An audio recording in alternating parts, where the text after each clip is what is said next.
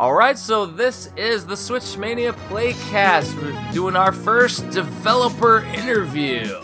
I'm Jeffrey Wittenhagen, and I'm by myself today. JP is off, probably on Twitter right now, posting stuff about the different companies and different releases going on. Today, I have with you, go ahead.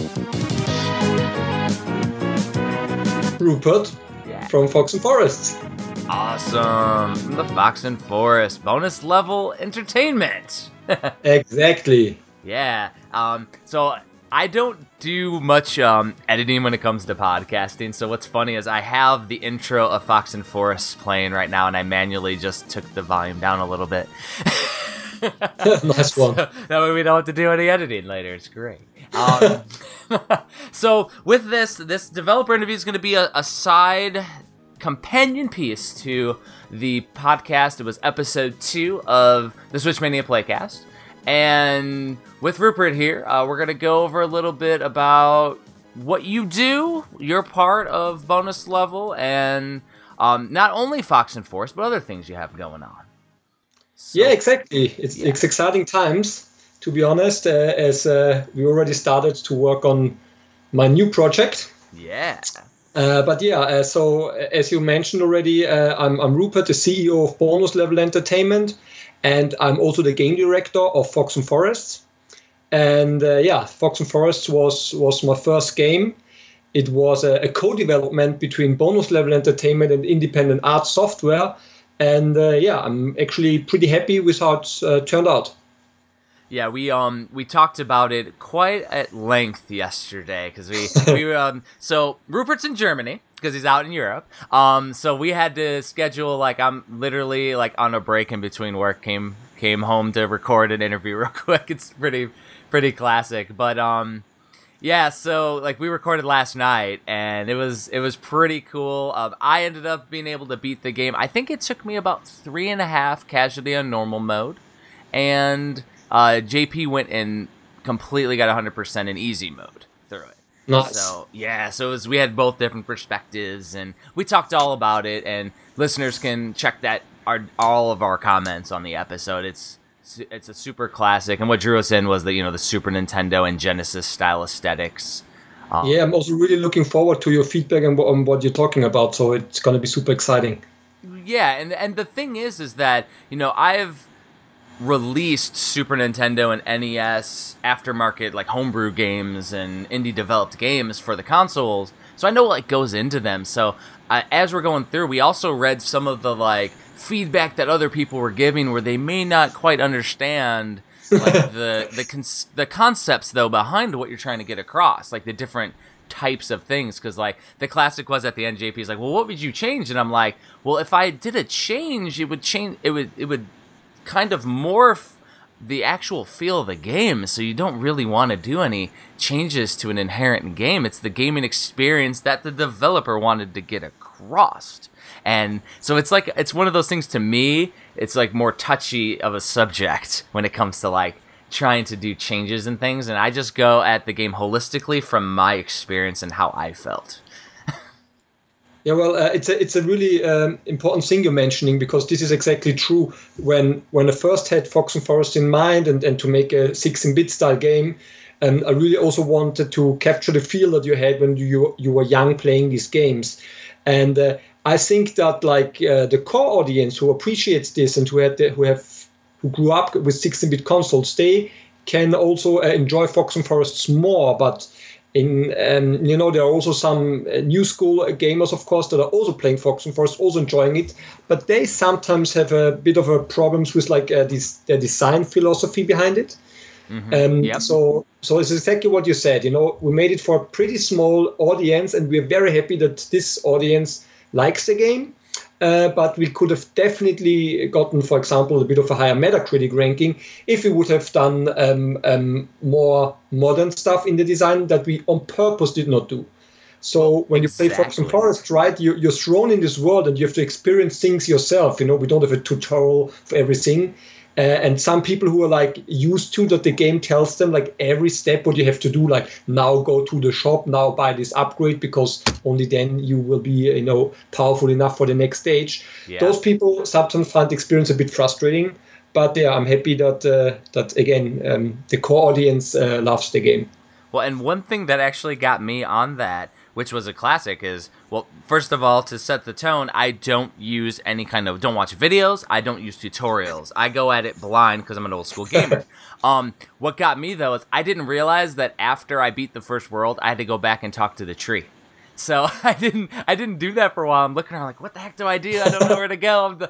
So I went and tried to find every seed that I missed, and I couldn't get them because I didn't have the arrow upgrades. So I was like looking around like, what the heck? So then eventually I went over to that screen. I'm like, oh, now I get an extra upgrade. Cool. Like, and that's the thing that a lot of gamers aren't going to get. And I think you hit the nail on the head. Modern gamers, number one, have a certain expectation when it comes to video games. And as a developer, you don't have to do that. But then your Metacritic score may reflect that because everybody is entitled an opinion in this gaming generation. And yes. So, but the one thing that I've seen the most of is people are like, "Oh, it's too short. It's too short." And we actually praised that fact because in this day and age, it's nice to have a palatable experience where I can play 3 to 4 hours and complete a game on without not a completionist, but to beat a game and get an experience in like I think it was like maybe 2 settings that I did that in, and that was awesome to do nowadays. And then I can still go back and max out everything that I haven't done, which then you put in more hours. So yeah, I'm very happy very happy that you agree.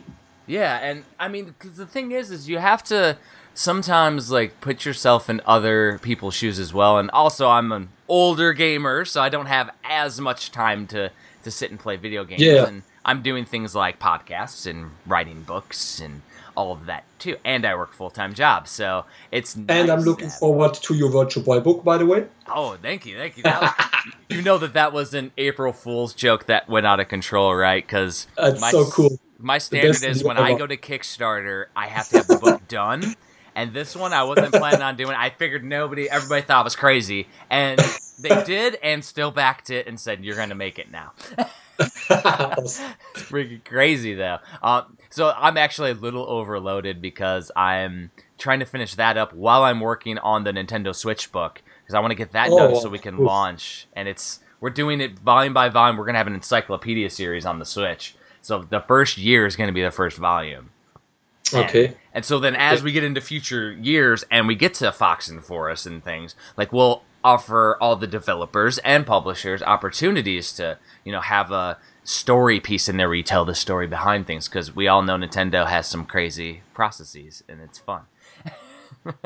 Yes, nice. Looking forward to that. Absolutely. So, but yeah, so that's like my aspect is like without the time, it's nice to have that type of experience. And I mean, did you ever tell everybody that this was a AAA title where it's going to be 100 hours? No. Like, ever since the initial Kickstarter, it's always been very clear where your experience was. So it's interesting to see that people just lump video games into video games. You know what I mean?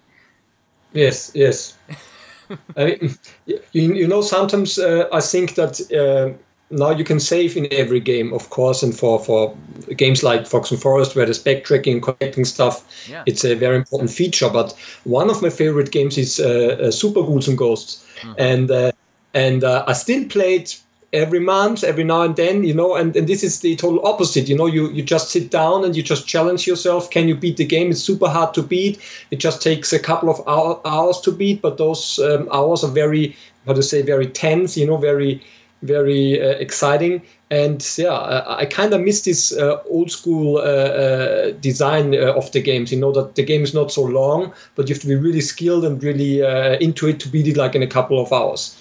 You're 100% right, and that's where I think Fox and Forest, for example, excelled, was that it gave you an old school feel. And One of the comparisons that we saw from a listener was they compared it to Hook on the Super Nintendo. I don't know if you played Hook. Yeah, yes, I did. I rented it at the back in the time from one of the video VHS rental shops. So they also had Super games. and I think that it was more of the graphical aesthetic with the backgrounds and the forests is where it probably was more reminiscent to that listener. But because the gameplay mechanics are quite different. But I agree though that there's a lot of parallels that you can do to old games because you hit that aspect with Fox and Forest. I think it was cool. I like that it was shorter because I like those type of games. So the thing that's interesting though is the players that didn't quite grasp that just means that they're not a retro gamer. So then that game necessarily wasn't for them. You know what I mean? Exactly. And the thing is, I would, besides maybe some little changes, do it exactly the same time again with my team that was really passionate and into it.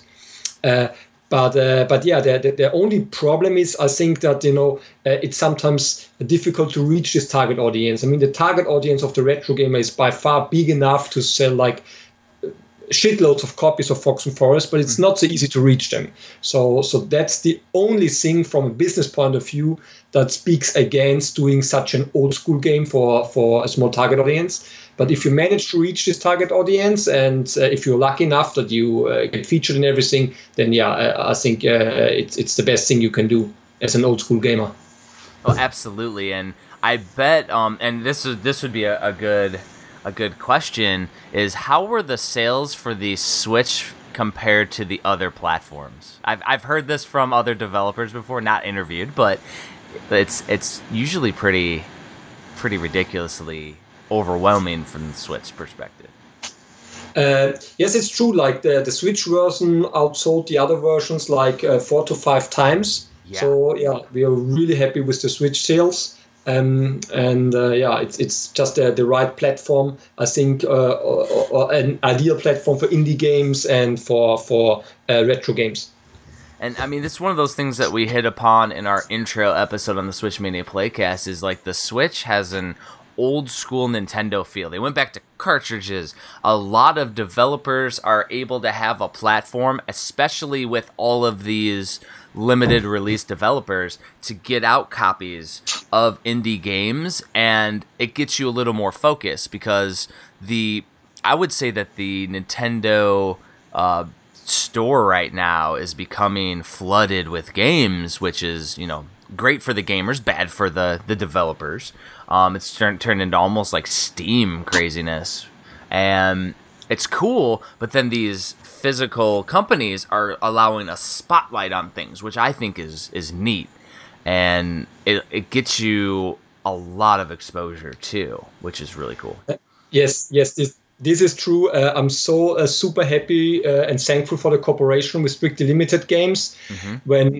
When we were on Gamescom with Fox and Forests on the Indie Arena booth, I think that was 2017, yes.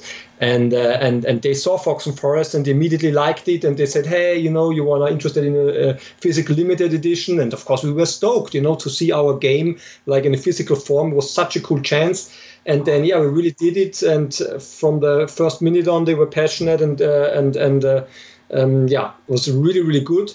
And also I think the collector's edition is really super cool that they made, really high quality, and you can see the attention and love to detail that they have, and that we also have at Bonus Level Entertainment. So it was really a perfect match, I would say. And isn't it something to think that like the game you developed is not only on a Nintendo console, but it's also like the perfect way to display it, where you have like the box art, but also like they did the quality on the inside, and there's the manual, and you have all the pieces that you would want from a release. It's not one of those cheap cash-in AAA titles that you'll see where it's white on the inside of the cover. Yes. I mean, you have that, and it's like, I feel bad, but like when I played Cat Quest on the Switch, I'm like, oh yes, finally I get to play the Zelda style, and I open it up and it's white on the inside, there's no manual. I'm like, man, they missed the mark slightly, and those developers are like disappointed a little bit on the inside. Because like Fox and Force got the treatment, the limited edition's amazing, like every piece of the pie is awesome. I mean, the only thing is now I'm not tracking, but is the OST available on a vinyl yet? No, not. But it's not available on the vinyl yet. But maybe that's a great idea. Yeah. You think that would be a nice item? Well, one thing is, I mean, the OSTs, the soundtrack's amazing. One thing that JP has realized when we went to Midwest Gaming Classic, a convention, is that I know everyone. I do know some guys that run vinyl record labels, by the way. So we'll get you in contact with somebody. Yeah, cool. I know the guy who released It'll Do 2 on vinyl. So. Wow, now I'm totally into vinyl. I love it. I just got the Origami for I think it's on 4 LPs, a vinyl collection. It's super cool, and I'm a big fan of vinyl, and I think it's a great item to have as a gamer, especially now in the time where so much titles are digital. It's cool to have a physical item at home. Well, and it's like, to me, I do love having video game vinyl, but it's ironic because it's a digital going to analog, and it's Yes. it's so cool though. I love it. And I've been collecting vinyl for many moons. I have thousands of vinyl, and Nice. yeah, I have multiple aspects of my collector sickness.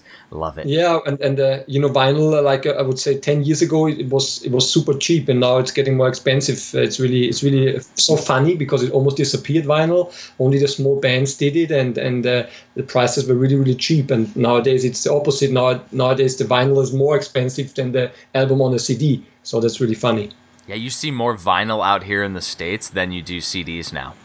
Unbelievable. It's awesome. But it's cool. I mean, that's really cool. Who would have stopped this?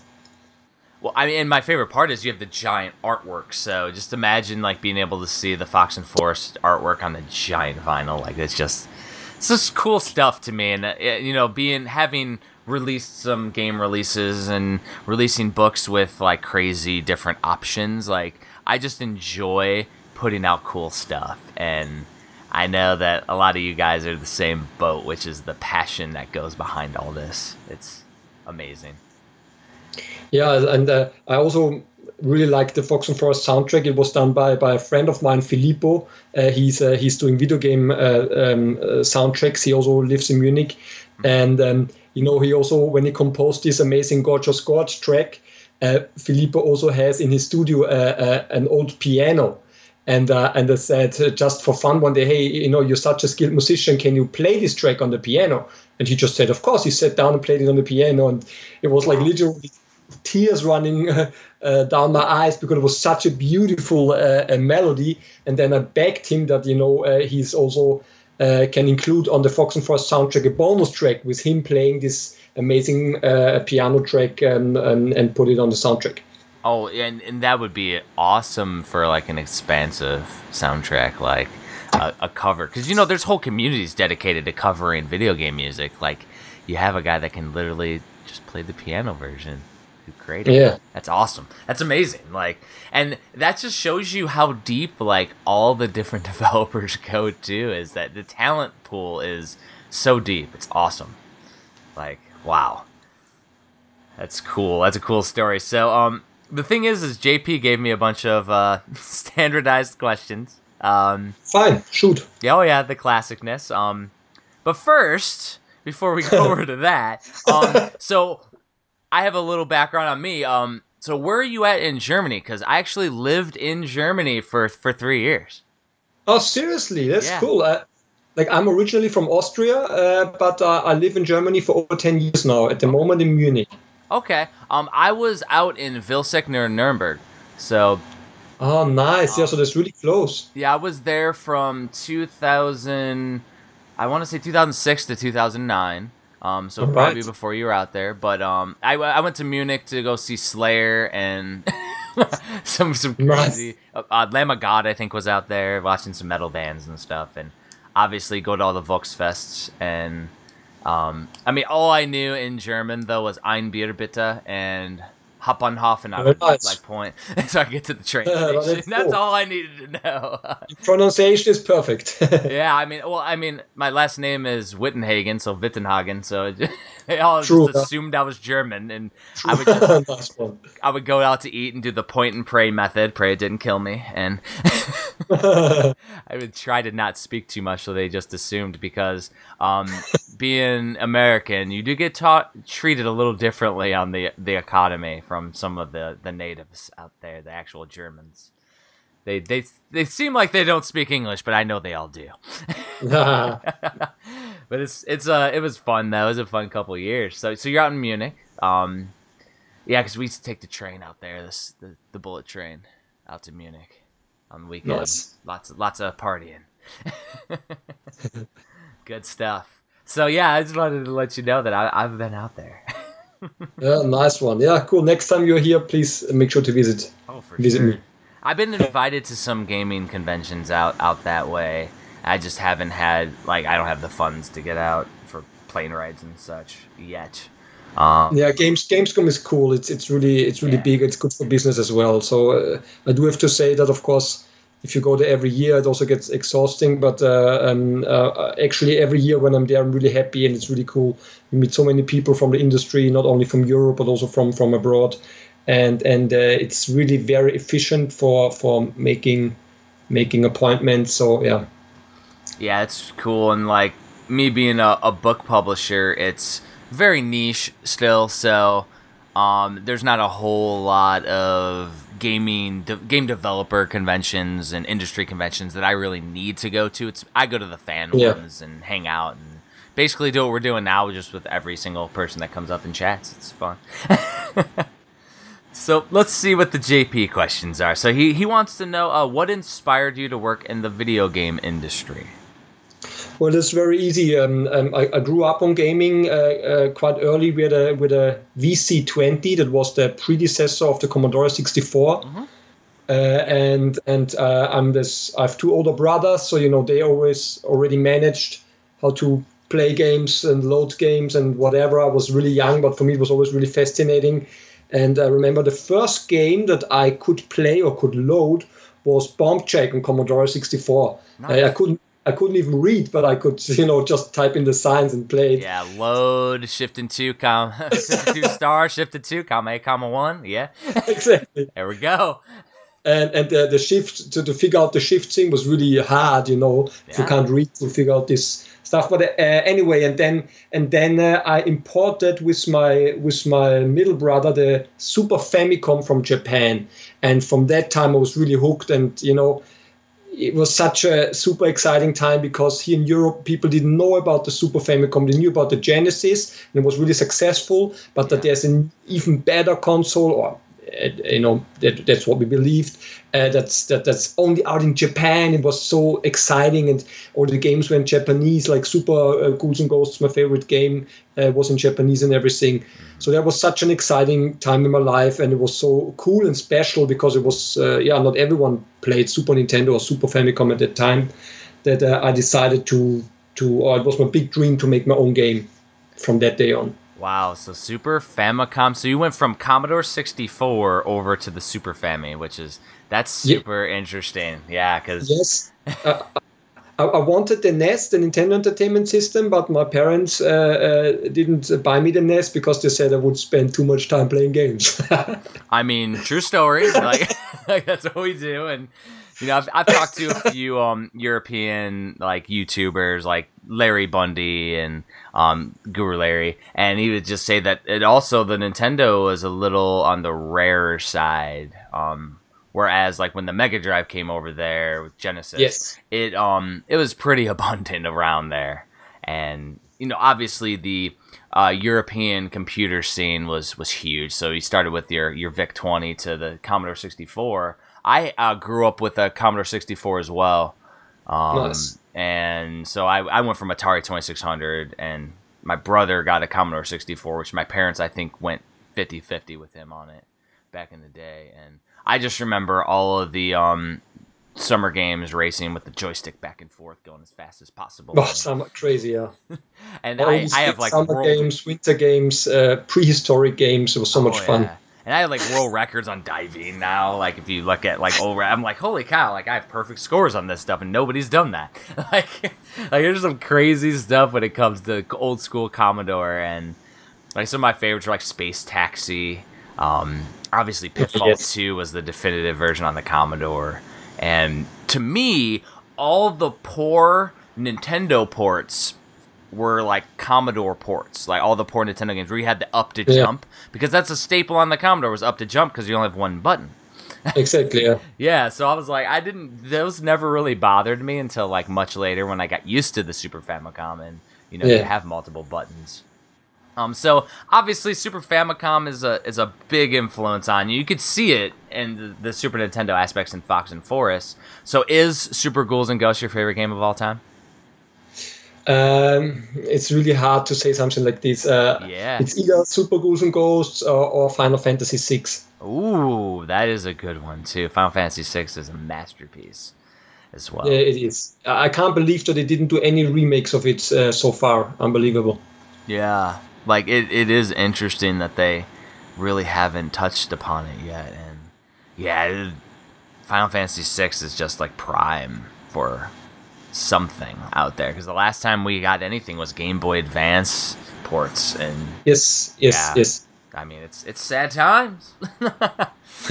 So the next question from JP, prior to co-founding Bonus Level, and he wrote 2015-2016, he said you were already well established in the industry, having worked for Deep Silver as a senior brand manager. Apparently he's cyberstalking you.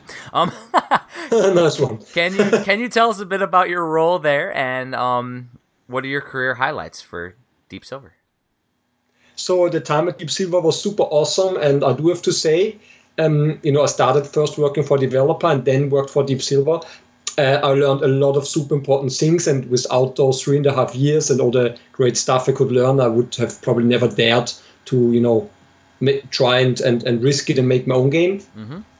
So it was super cool. I was working in marketing for a publisher. Many people in the industry say publishers are evil, and even more evil than the publishers are the marketing people.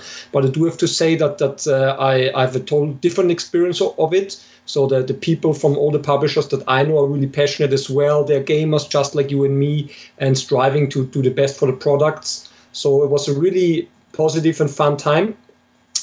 And it was also a lot of hard work, I do have to say.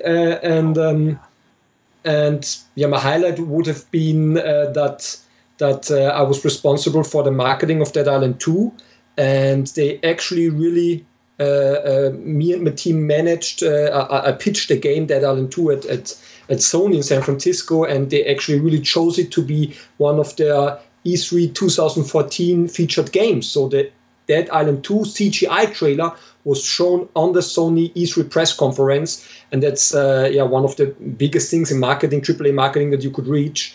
So that was super exciting, and then sitting there in the audience, and you know that they will play the trailer of your product, and it's such an exciting feeling. That was really super, super special, maybe one of the most exciting special moments in my life.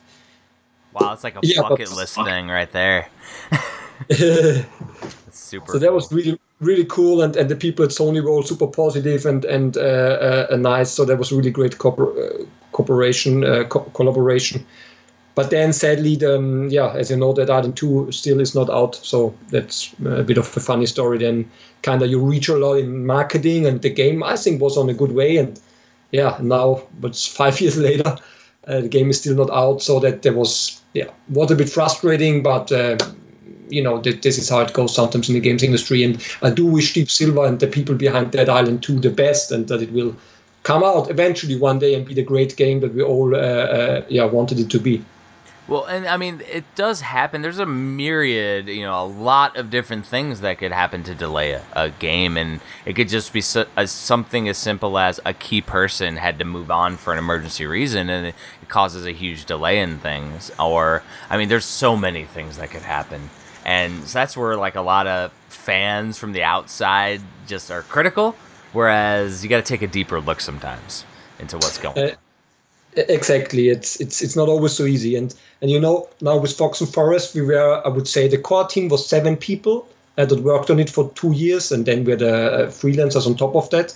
But if Nintendo would come, and I'm serious, and they would say, "Hey Rupert, please make the next Zelda," and 200 people or something working on the game, I don't know if this is actually really as much fun as you think it would be, So in small teams, it's more creative, and everybody knows what the other one is doing, and everybody shoots a quick idea, and immediately you can implement it in the game. So it's a very fun way of working in the indie industry. Oh yeah. And to develop AAA games, I think I have all my respect of the people that have like 200, 300 people in the team, and wow. Well, I mean, and the thing is that the deadlines in the AAA side are much more stressful than doing your own smaller project where you have a little more leniency. You can go have dinner with your family. You can go do stuff. Whereas, I mean, when you got a deadline, you're working for Nintendo trying to convert the newest Zelda or make a brand new Mario game. That has to get out. Like, it's stressful. Yeah, I mean, maybe even Nintendo was not the best example, because I think they would rather, take a couple. We've seen it in the past couple of more months to make it perfect. But other publishers really they bring out the game, it's not finished, and then you need to patch it. Mm-hmm. If the game is super awesome, then people don't mind. But if the game is just good and it's buggy, then of course it's very hard, just because the competition is so high. Well, exactly, and I mean, now I'm seeing almost a transition with fans where they want, especially when it comes to Nintendo Switch, they want a non-patched, complete version of the game on the cartridge. I've even seen where some publishers are waiting till the DLC or the final patches are released before they'll release it on a cartridge to people.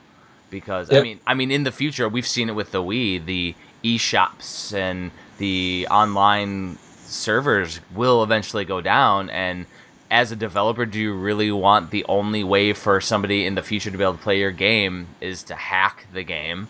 And because you're gonna have to hack it to get the DLC in the future. It'll be available, it just won't be available through conventional means. It's just like, I would much rather just have it on that cartridge on my shelf. So I mean, it's interesting though, right? The transition of wanting things out there. Yeah, it is, and again, everybody says it, but I'm just going to repeat it. In the last months in game development, they're really super stressful for any game, and then usually it's really sometimes just a couple of more weeks that you would need to turn the game from good to awesome, and sometimes you're not given these couple of weeks just because the publisher says no, we have to release on this day because whatever, it's important for our business quarter or something. Yeah, I was telling that actually literally on episode 2, I was telling that to JP, where it's like the last 10% is the hardest to get done of any project. Yes. Like, it really is. And also, though, knowing when to release, because you could always go back and find something to fix. And I think I've literally found a mistake later on with one of my books. I'll find a punctuation or something in every single release that I've done. Man. But I could have went over that. I go over it 100 times. I could have went over it 101, but eventually I want people to get the book. Yes. and so that's where the publishers kind of step in and put a little stress on everyone, but sometimes it's a little too fast. And just getting it out there, and they just you can patch it later, and there's that mentality from the publisher side, whereas the developer wants it to be perfect. Exactly. Yeah, it's a crazy dichotomy, a crazy give and take when it comes to that. It's interesting. Let's see what else JP has. So we've already kind of talked about this. He wanted to know what led to you forming your own company and going retro with 16-bit puzzle platformer Fox and Forest. I think we already went over that. Yes. Yeah, we definitely talked about that. He said that while he was playing through Fox and Forest, he loves the weather changing mechanics. He said, could you provide some background on how you came up with the game And did the end results meet your expectations when it came to Fox and Forest? So yes, the end result did meet my expectations. Once again, the co-development between Bonus Level Entertainment and Independent Art Software was pretty cool. I'm happy with the result. And the idea for that, I had this idea a long time ago. I had this idea even before I was starting to work in the industry. And that was when I was studying, and I got the GameCube, and I was playing Ikaruga on the GameCube. Okay. And it's still one of my top 10 favorite games, Ikaruga, the shooter where you can switch your ship between black and white polarity. Absolutely. I think it's a super cool idea. I love the game. I love all Treasure games, obviously. And I thought, hey, why not have a shoot 'em up where you don't just switch between black and white, but you can switch the background, the season. So you have a shooter with different seasons. So this is how it started. And then it turned from a shmup with seasons to a action platformer with seasons. Interesting. And like the inspiration of Ikaruga was something that I didn't even think about, but now that you mention it, it is very, very like clear that there is an inspiration there. And that was probably my favorite part of the game, was the different puzzles and mechanics that you could utilize by switching back and forth. And also how that unlocks as you upgrade your character and your mana bar is able to grow. You can leave the season on a little longer and allow you to do a little bit more with it. And exactly. I'm happy that again you are exactly the type of player that we made the game for. You experience stuff like this and you check it out. Some people, they don't even. I got this a mail from someone who said, hey, I can't reach this place and it's not well designed and blah, blah, blah, blah. So he didn't even know that you can upgrade your season meter. So it's really funny. And I'm sure he was a skilled player, but they just don't, take the time to, check out the shopping area, talk to every shop and see, what you can buy, so... Yeah, it's interesting too. Like the game is poorly designed because I couldn't find something. It's like, well, search around. Maybe you'll find it. Yeah. The game's like a maze in certain aspects where you got to hunt around and cut down every blade of grass and do everything. Like it's fun to do. So it's and then we purposely put the shopping area to the tree, so every time you have to go to the tree or the tree gives you a new type of shot, you will pass the shop area. So we made sure from a design point of view that it's like, you pass it anyway, so why not stop by and upgrade? Well, exactly. And then you see like, oh, I need 2 grindstones in order to upgrade my sword. Where do I find grindstones? In the level. Exactly. So you go look around and find a grindstone. Like it was very. I would say that would be the most Nintendo-like thing that you did in there, is where Nintendo is notorious for having tutorials without them being tutorials, like good game design that leads you to somewhere without having to explain it in text, which I liked. I very much liked that with Fox and Forest. Yes, and maybe I'm more resistant to thrust here, because I told you when I was playing Commodore 64 I couldn't even read, and when I was playing Super Famicom I could read, but I couldn't read Japanese, right? So I was really I was always forced to find out and try out stuff, and I loved it. And then when I found out a secret or something or upgraded my character, I was always super happy, and I found it so rewarding that I wanted to have this same rewarding experience in Fox and Forest. Well, exactly, and you absolutely captured that old school style. It's really, really interesting. I had a cough for a second. So, the interesting part is, so JP mentions that Fox and Forest initially started as a Kickstarter, right? Yes. Met and exceeded its goal. What were your thoughts on the campaign, and while the campaign was in process and all the way to completion, what were your thoughts?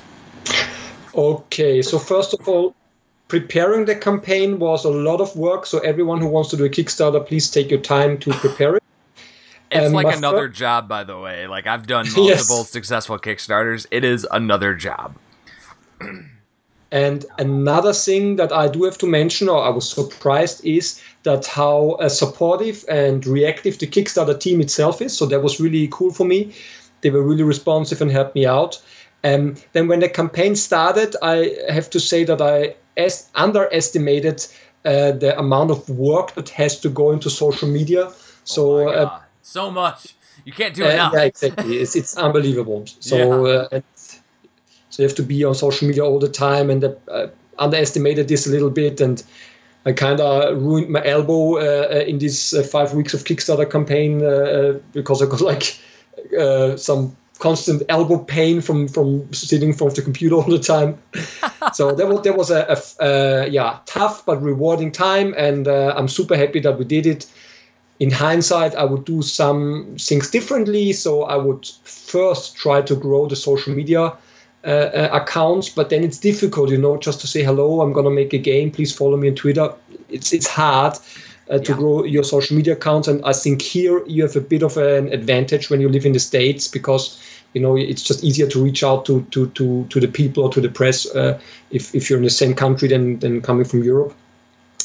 And another thing is that I would probably have a demo ready as well, at least for influencers. So we had this prototype for Fox and Forest that was playable, but it wasn't planned to be playable for external people.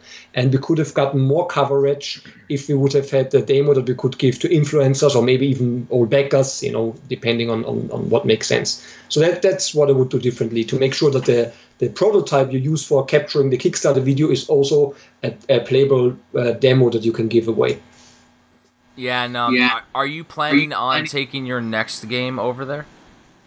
I'm not 100% sure yet. It's a possibility, but my next game is now in concept phase. I got financial support from the FFF Bavaria. It's like a games and film funding agency that is really cool. So that's pretty cool, because I have my back free. I can really focus on the creative stuff, which I think is very important. Absolutely. I love the concept so far. It's like over 100 pages game design document yet, and everyone who like the few people who can take a look at it really like the idea and the concept behind it. So if I can do it without a Kickstarter, because it's so much work and stress, I would. But this means I have to get additional financial support and maybe finding a publisher. And if I'm not lucky enough to get this, then obviously Kickstarter is the other option that I will definitely take. Well, and I actually enjoy the exposure aspect that Kickstarter gives my own campaigns, so that's why I continually use it. Because I mean, I have enough backers and readers that would pre-order books, but I enjoy the visual aspect of it, being able to give it show people exactly my vision for the book or my next project, and being able to collaborate with other people to make cool stuff. So I mean, if you do go to Kickstarter, just have some really cool items or something and make it fun, and the game should sell itself at that point too. And if you do your lessons learned, where you have a demo and things, I mean, you already have an established now fan base. So with Fox and Forest, that they'll be clamoring for the next game.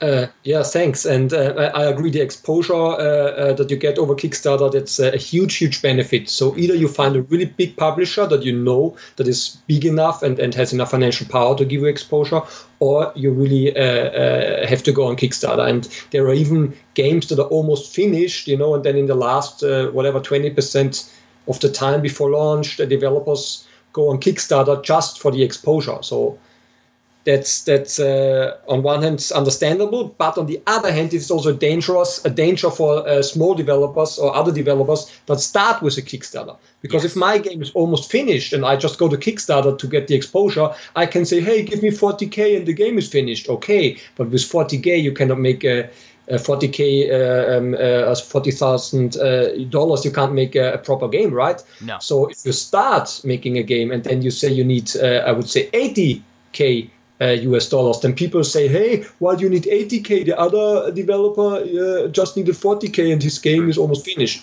So that kind of distorts the picture a little bit, because I do have to say, dear fellow listeners, making games, even indie games, is not cheap. No, I've mentioned it on the episode 0, but I've heard other podcasts, and it's almost like to do a small Switch run. I'm saying just the physical side, not the development side. It's like $100,000 or something just to physically produce it. And so, like, some of these Kickstarters that are putting less than $100,000 to do their game and release it physically on the Switch, it's like, well, that's not feasible. And it's interesting to see. But the other side is that if you're very clear on it, you say game's finished, you were just, paying for getting exposure out there and paying for the physical items. Like, that's a way to go as long as you have a way ahead too. So yes. I get the whole negative connotations though, where people ask, because with me, I've even gotten to the point now where I'm my own publishing company, and now that I'm doing that, I can produce the books cheaper. So instead of charging, I don't know, $70 for a 500-page book, I can charge $40 and still be good. And I charge $40 for my giant books, and it's because I'm the publisher, and I publish other people as well. So it's just getting out there and learning how to do things efficiently. But when you're not the actual publisher, and you have to still, and especially with the Switch, have to go through Nintendo for publishing, it's expensive. And there's no, like, you're talking millions of copies in order to get a discount at that point. That's insane. That's a lot of money. And creating a pixel game, of course, you always have these people that really do everything by themselves, programming, graphics, sound, and that's wonderful, but it's the exception from the rule. The team of Fox and Forests, again, the core team was 7 people. Most of them have families, and they're passionate gamers, but they also need the money. And creating a pixel game means that every frame has to be drawn by hand, pixel per pixel. So, every enemy, and we have, I think, 28 or over 30 different enemies in Fox and Forest. They all have walk cycles and death animations and attack animations. So this is like hundreds and thousands of pixel pictures that you need to draw. And this just takes time. And time means money. 100% right. And every little aspect. People underestimate, even like for simple books that I do, it's thousands of hours. A game is, you're getting like exponentially more, because it's every single aspect that you have to do with the game. And not only that, but play testing and bug testing, and it's why when the publisher puts pressure for you to release a game early, it can be a disaster sometimes. So let's see what else JP's talking about here. So let's talk about the physical release on the Switch through Strictly Limited. How did the partnership come about with Strictly Limited? I briefly touched it already. It was on Gamescom 2017. Yep. They saw Fox and Forests. They loved it and talked to me. And then Fox and Forests was digitally released with our publisher Eurovideo, who was our main publisher, who thankfully financed a lot of the development of Fox and Forest and released it digitally. And then in a second step, Strictly Limited got the physical rights and made the physical release, and that gave Fox and Forest another huge exposure. So it was a pretty cool thing for all parties involved, I would say. Yeah, it's just one of those things where everything lined up perfectly with the perfect type of game, and especially when it comes to like the Nintendo Switch and the whole atmosphere. It's one of those that it should be a staple to the system at this point when it comes to, like, especially the indie side of development. But even that being said, like, there's almost categories nowadays for the Switch. Wouldn't you agree? You have like your brand new AAA titles. You have your ports of old school titles. We saw a PS1 game, that Gekaido, that's getting released. We've seen various different franchises being revitalized, such as Wonder Boy, and I just picked up Penguin Wars, which is an old Famicom and Game Boy game. They did a new version of that, so that's its own category. You have games such as yours on the indie side, but they're on physical cartridge. So that's like almost its own section of the Switch, and it's so cool to have so many different avenues for gamers. And I think we're in a new like golden age for gaming when it comes to this, and it's way different than the Xbox and the PS4 and what they're doing. Like that's so true. I mean, of course, every console has its own strengths and weaknesses, but I do have to say that really Nintendo was so super smart to open up the Switch for the indie crowd so quickly. That was really cool because remember, you've been there for a long time in gaming, so remember, Super Nintendo time, you had the seal of quality. It was really hard to publish a game. Yep. Then they got even more strict for the Nintendo 64, and then with the GameCube that wasn't a success, and really there were not many games on the GameCube. Then they kind of opened up a game again, and then on the Wii or on the Nintendo DS they probably opened up too much because then the Nintendo DS was flooded by physical games, and it was a big disaster for many companies. So it was a risk, I think, from Nintendo to open up the Switch to the indie scene so quickly. But they were rewarded, and I think that's really cool. Yeah, and it's really interesting what you mentioned about like the Super Nintendo being more restrictive with the seal quality, and then like the 64. That's what led a lot of companies such as Square to move Final Fantasy over to the PS1. And Final Fantasy VII, and now we're having Final Fantasy VII on the Switch. And I think that we are going to see some of the repeat of the Wii with some. I've seen a lot of releases because JP buys everything. I do not. I'm selective. But like I've seen the little sports party games and all of that stuff coming out now, and all the different like horse riding games and the farming games and all the different stuff. And when I say farming, I don't mean Stardew Valley. I mean more like Harvest Life, where it's like more of a cookie cutter. And I mean, you're just seeing straight ports of different types of Android games and different stuff like that. Whereas we're gonna see that, but also in this day and age, we have YouTube reviews, we have discerning eyes, so it should help more, because even in the Wii era, we had a lot of casual gamers out there that were still just didn't know better and were picking up everything. Whereas now, I think the community is a lot more educated and discerning, so it won't be, in my opinion, it won't be an issue, and it shouldn't affect smaller developers such as yourself, because I think quality is going to overrule quantity. I mean, on one hand, it's very interesting what you just said, because it's true. The let's say the consumers are used to crowded stores due to the situation on smartphones. So they're not like, as you just said, it's offended if they're like tons of titles in the digital store, because they know about the situation. They know how to check out what's good for them and check out the ratings and everything.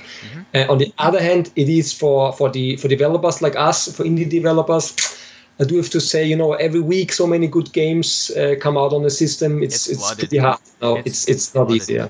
Oh yeah, we're in a Shangri-La per se when it comes to we are. It's a great time to be a gamer. As a developer, it's stressful for you, but where a lot of collectors are kind of down on all of the different limited companies coming out, I think that's a blessing in disguise. I mean, there's going to be a lot, and as a gamer, it's like, man, I got to get all these games. That's a good problem to have.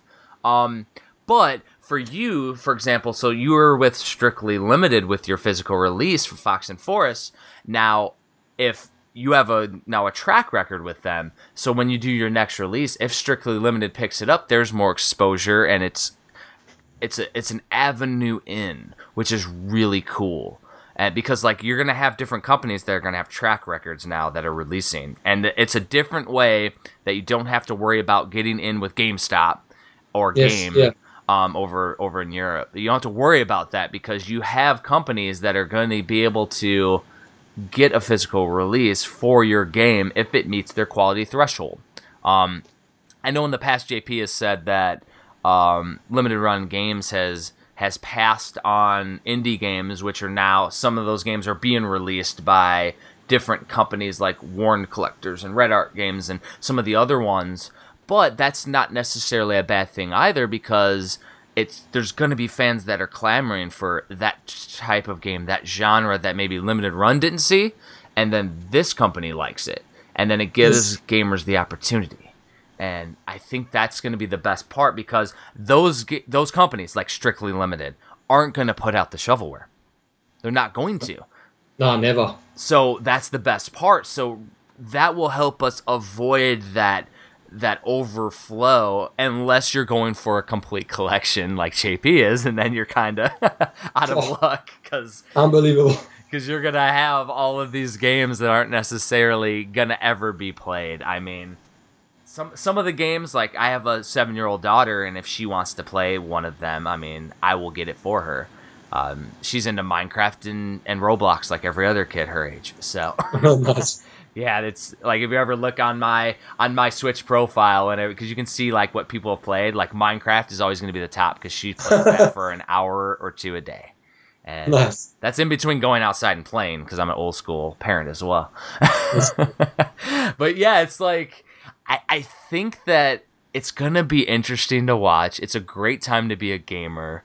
The Switch is by far my current favorite console, because I do love my Super Nintendo. I do love my Nintendo. I love all that stuff too. But like currently, like the Switch is getting up there. So, yeah, definitely. Switch is it's a great platform, and yeah, I'm very happy to see Super Mario Maker 2 as well on the Switch. Oh my! Because it was one of the best games on the Wii U. Mm-hmm. I do have to say, Wii U was not a bad. I mean, it was not successful, and it was complicated to handle with the gamepad and everything. But the system itself, when you look at the games, was pretty good. So I'm very happy that some of these games get a second chance now on the Switch. Absolutely, and like the Wii U was great from a gamer perspective, but it was more focused on a certain niche of gamer, and they didn't quite. I don't think they quite hit what they wanted to achieve with the Wii U, and I think the Switch is what they wanted. Yes, exactly. Yeah, yes. I think that's a very good thing to say. It was really the step in between. Between. Yeah. And like, so that to me, the Wii U feels like a toy, whereas the Switch feels like a gaming console. And one thing we didn't touch upon with Fox and Forest is like being able to play the game on the fly, play it wherever, whenever, is like, that's my favorite part. And I played Fox and Forest in handheld mode the whole time. Nuts. Because my daughter's playing, I think, the PS4 version of Minecraft. She has it on everything. but she was playing that, and I'm sitting there playing Fox and Forest on there, and then my daughter comes over, it's a fox! Like, nice. She got obsessed with foxes. And cool. I mentioned it in our episode, but ironically, within the last like month or so, Minecraft released a fox update. And I also got a homebrew Mega Drive Genesis game called Tanglewood, which has a fox. Yes. So, like, I was like, we're overloaded with foxes right now, and we're doing Fox and Forest for the Playcast, which is super cool. And it's, like, really interesting to see how things go like that, where when something comes out, there's usually, like, it comes in pairs of 2s or 3s.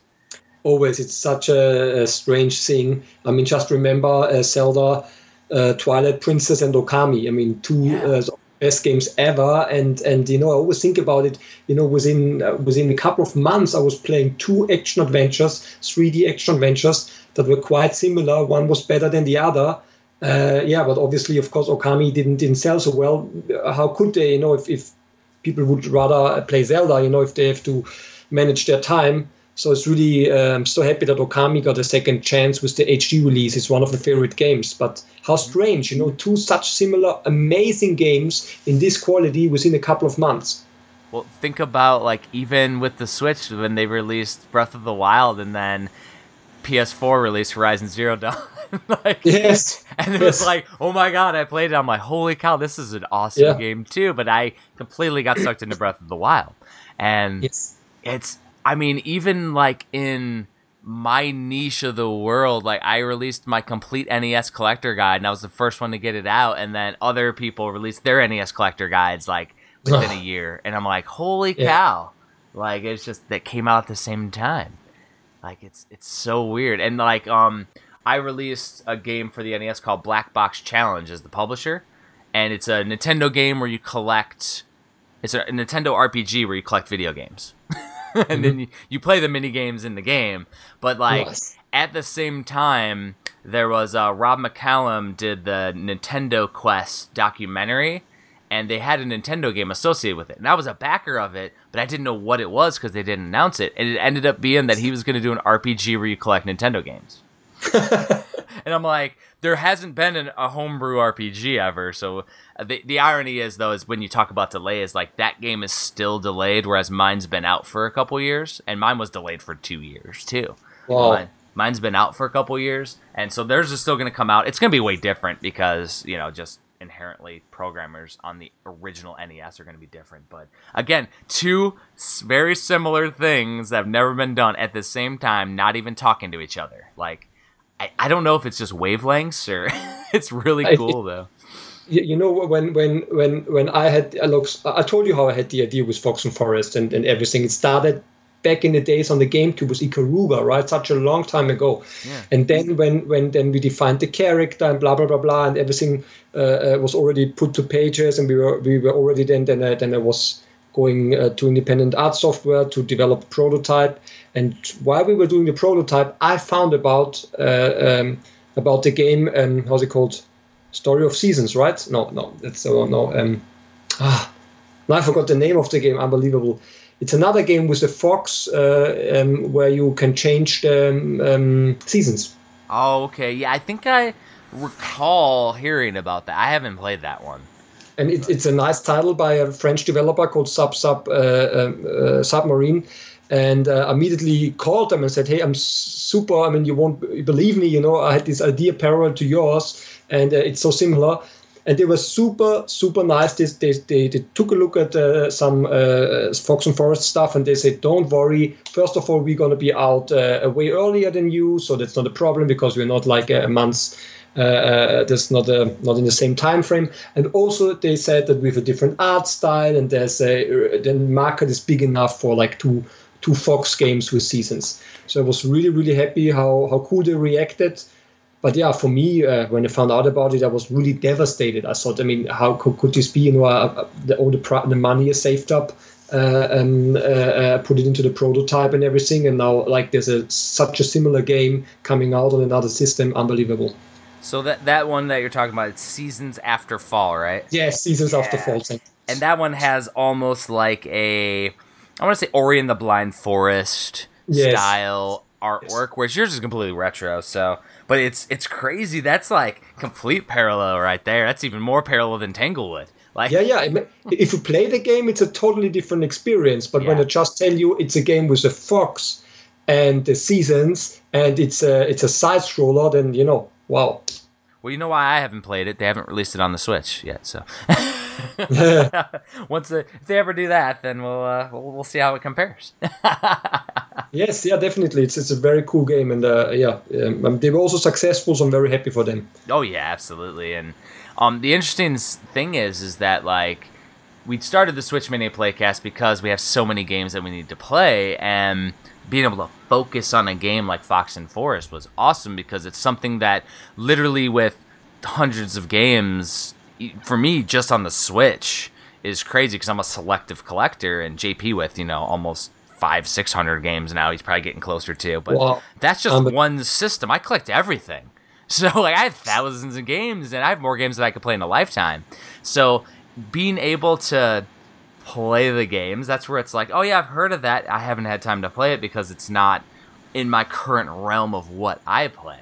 And it's really interesting to think about, though. It's just like, how many gaming experiences are people missing just because there's so much out there?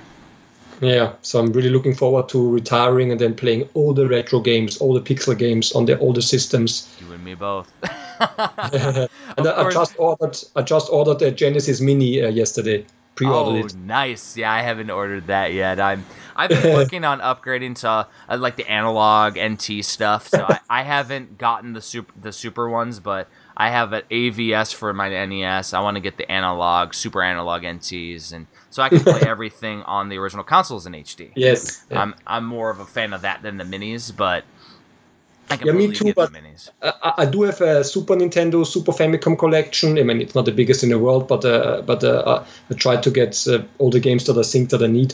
Yeah. But I can't do it again on another system. So I'm happy with my Super Nintendo collection. I love it. I'm proud of it. But yeah, for the Genesis, I went the mini way. Yeah, I've took the shortcut. For the last 2 years, I'm writing a complete Genesis book, and I've been playing on I have a modded Sega Nomad, which is the portable Genesis, and I've been playing on that. That's how I've been playing. Cool. But I have to play every single game. There's thousands of games, so it's going to take me a while because I'm working on lots of other books first, like Virtual Boy and Switch Volume 1. Nice. Like, I have lots of other books that I'm working on concurrently, and it's super fun. And I say, yeah, I'm going to retire so I can play games, but I'm still going to be making books forever because in my thoughts, if I can reach like one person and they enjoy what I'm doing, it's motivating and inspirational to me. And I mean, yes, that's a super cool thing. I mean, you play all these great games and then you make books about it. It's awesome.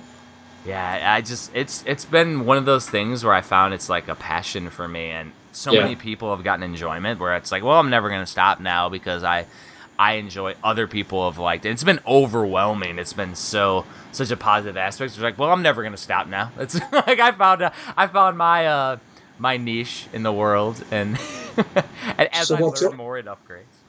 What's your favorite Virtual Boy game? Can you tell us? Favorite which one? Virtual Boy game. Virtual Boy game. Yes. It's got to be the classic Wario Land. Yeah. It's the one that I had. I got 4 games on the Virtual Boy when I got it on discount for $24. And that one I would literally get through the eye string because I played it so long, and completely beat it. And so Virtual Boy was like it's called Wario Land VB or Virtual Boy Wario Land. That's by far that game. It needs a port to like the Switch or like with the VR app. Like it needs that because it's so that's such a great idea. Yeah, I mean, you got to know somebody at Nintendo because most of the employees at Nintendo are fans like we are, and somebody has to be thinking that. Like, and it is a solid platformer, really. So it aged well. It's a fun game. It's really great. Mm-hmm. Exactly, and digging deep into the Virtual Boy library, though, there's a lot of stinkers that were released at the time too, like very bare bones games like Virtual Baseball and things. They just weren't conceptually done, or because they didn't release the multiplayer cable till aftermarket later, they didn't implement multiplayer in games that would require, like Panic Bomber, the Bomberman puzzle game didn't have multiplayer, even though it was a multiplayer arcade game. Like, it's just a lot of puzzling decisions were made with that, and I assume that they were just trying to get a feel, and then they would do it with subsequent releases maybe, but it was it's just it's an interesting book and system to write about. I think so. I'm sure it's going to be the most interesting system ever. Yeah, for me it is super niche. So what is yours for Virtual Boy? Also Wario. Also, yeah, it's like one of those staples, and I mean, I don't know if I'm going to ever go for a complete Virtual Boy collection. Probably not. I'm also probably not going to go down the aftermarket route because I think Hyper Fighting, which is the Street Fighter 2 Virtual Boy port, that's amazing. I think it's super expensive. Like, it's getting in the hundreds of dollars now. I didn't even know that existed. I found it out when I was researching about your book. That Street Fighter exists in the Virtual Boy. Crazy. Yeah. Well, it's really like crazy. The ongoing joke where people would try to be funny and go, well, how are you going to get 100 pages on the Virtual Boy? I'm like, you realize there's 80 aftermarket games released for the Virtual Boy, right? And they're like, no. I'm like, I could do 1 page per game, and I'm doing 2 pages for the physical releases. So it's about 150 pages already just for the Virtual Boy, which is crazy when you think about it, because like that's a lot of content on the Virtual Boy. And I also like Red Alert. I think it's a pretty nice shooter that you can play. It's a nice shoot 'em up. Yeah. I honestly, it's grown on me. I didn't like it back in the day, but nowadays I like it on an emulator more than on the actual Virtual Boy, though. Because the Virtual Boy, to me, like, it's meant for certain games, but the eye strain with that one because all the motion got with me, which other gamers may not affect. So, yeah. So the last question, not the last question, but the last Fox and Forest question that JP had was, are there any future plans for Fox and Forest, any updates or DLCs that you may be working on? Or is it... sadly not. I do have to say, if I could do the whole project again, I would have planned it out a bit differently, but we really used all the money on creating Fox and Forest, and there was nothing left for having an additional month to have like the teamwork on a DLC or on updates. So that would have been wise to do, but it just didn't happen. And then the financial success, it did sold more copies than some other indie games, yes, but not enough that we could do a DLC or update just for fun. So I think sadly I have to say that there's no DLC and no updates coming. So that was a newer gamer question that JP had there, because to me, I like that there's not going to be any changes to the game. The experience is what you released. It's what you get. That's what you got on the Super Nintendo. The game's out. It's out. Exactly. Yeah. I like that. And so that's completely cool to me, because then later on it's not going to be, I need to get the definitive edition now of Fox and Forest with all the DLC packs on there because there's so much added, and later on, if the eShop goes away, I can't get those. So I like that we already have what we want. So yeah, that was a completely like a new school question to an indie developer, which I figured, I was like, probably focusing on that next game, right? Yes.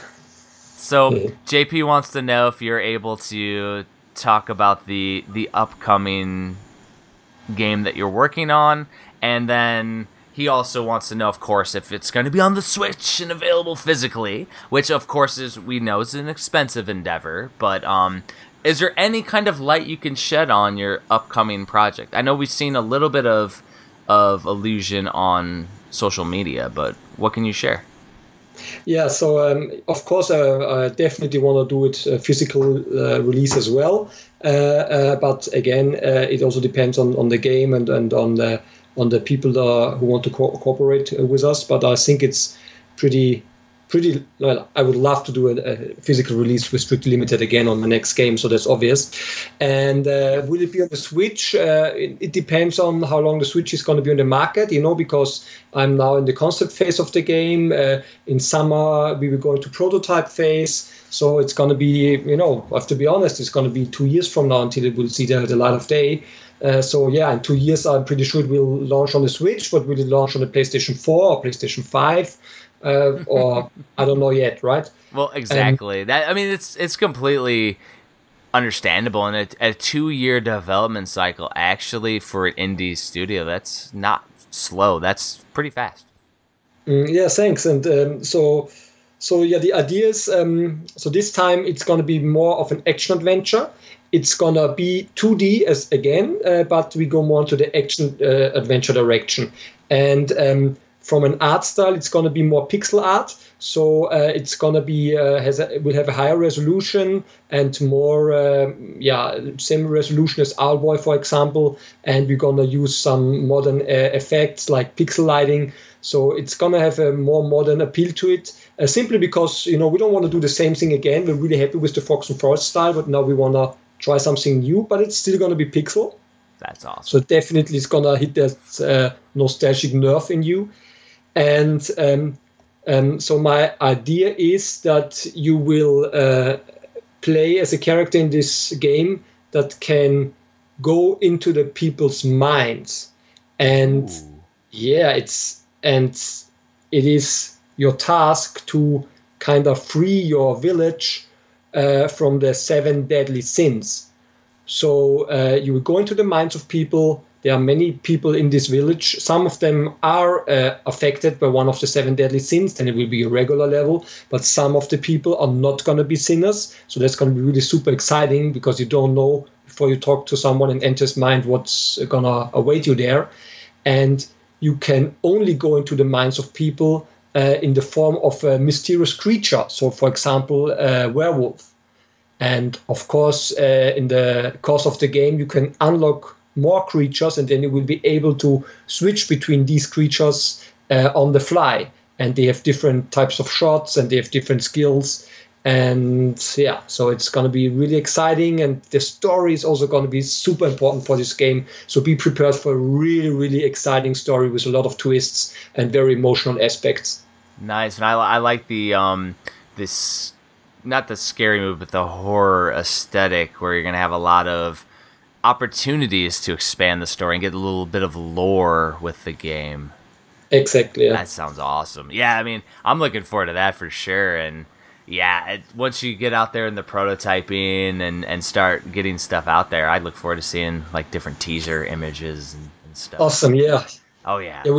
We just have this one scribble released on for one of the levels on Twitter, and it's the thing with entering minds. I really like this idea because the minds can be anything. You can make really, really creative levels that way, and that's what I really like. Because you've seen so much stuff in games, and of course I don't want to have like levels that are so unrealistic or so that you wouldn't even don't even know what the developer means. But you can have really fun settings, and if you ask me now, hey, what was one of the inspirations for this level settings and for this whole entering the minds stuff, despite the cool story aspects, there's actually again a Super Nintendo game. It's Parodius, because yes. I don't know if you have played Parodius. I think it's stage 5 or stage 6, where you suddenly fly into this bathhouse. I mean, how crazy! How can you make a shooter where you fly into a bathhouse and you see penguins showering their hairs and octopus running around, showering themselves? And I always loved this, and it was left such a huge impression to me as a child that now I want to do something similar with the next game. Oh, that's hilarious. And yeah, I've completely played Parodius and all of that, and it's. Yeah, you can go completely creative, though, jumping into the mines, and you don't even have to create a interconnected world in each of the mind worlds because it's somebody's imagination. That's awesome. Exactly, yeah. So if you've got 2 worlds, actually, in the next game. You've got the village, which is the hub area where you can shop, where you can talk to people, where you have the story progression, and then the other world is the crazy minds of the people. That's really, really cool. So is there anything else you'd like to tell the listeners or put out there? Well, the only thing is that if you haven't played Fox and Forest, please give it a chance. And if you have played Fox and Forest and you like it, please spread the love, because once again, it's made for a very specific audience. And we as Bonus Level really need the support of this audience also to be able to, really bring our next planned game to an end. Perfect. And is Twitter the best place to find you, or where's the best place? I know you have the website. Twitter. And yeah, with Twitter and Facebook, and I'm doing all the social media stuff. So if you contact us on Twitter, and Facebook is always me, and So, but I prefer Twitter because it's a bit quicker. But if you're a Facebook person, then please also contact me via Facebook. I'm very happy for any input and everything. Perfect. Well, thanks a lot for coming on and chatting for the interview. Appreciate it. And thanks everybody for listening to the Switchmania Playcast. This was our first developer interview. Happy to have you on for bonus level entertainment for our very first one to coincide with our episode. Thanks for coming on. Yeah, thank you so much for this opportunity, and good luck, and talk soon.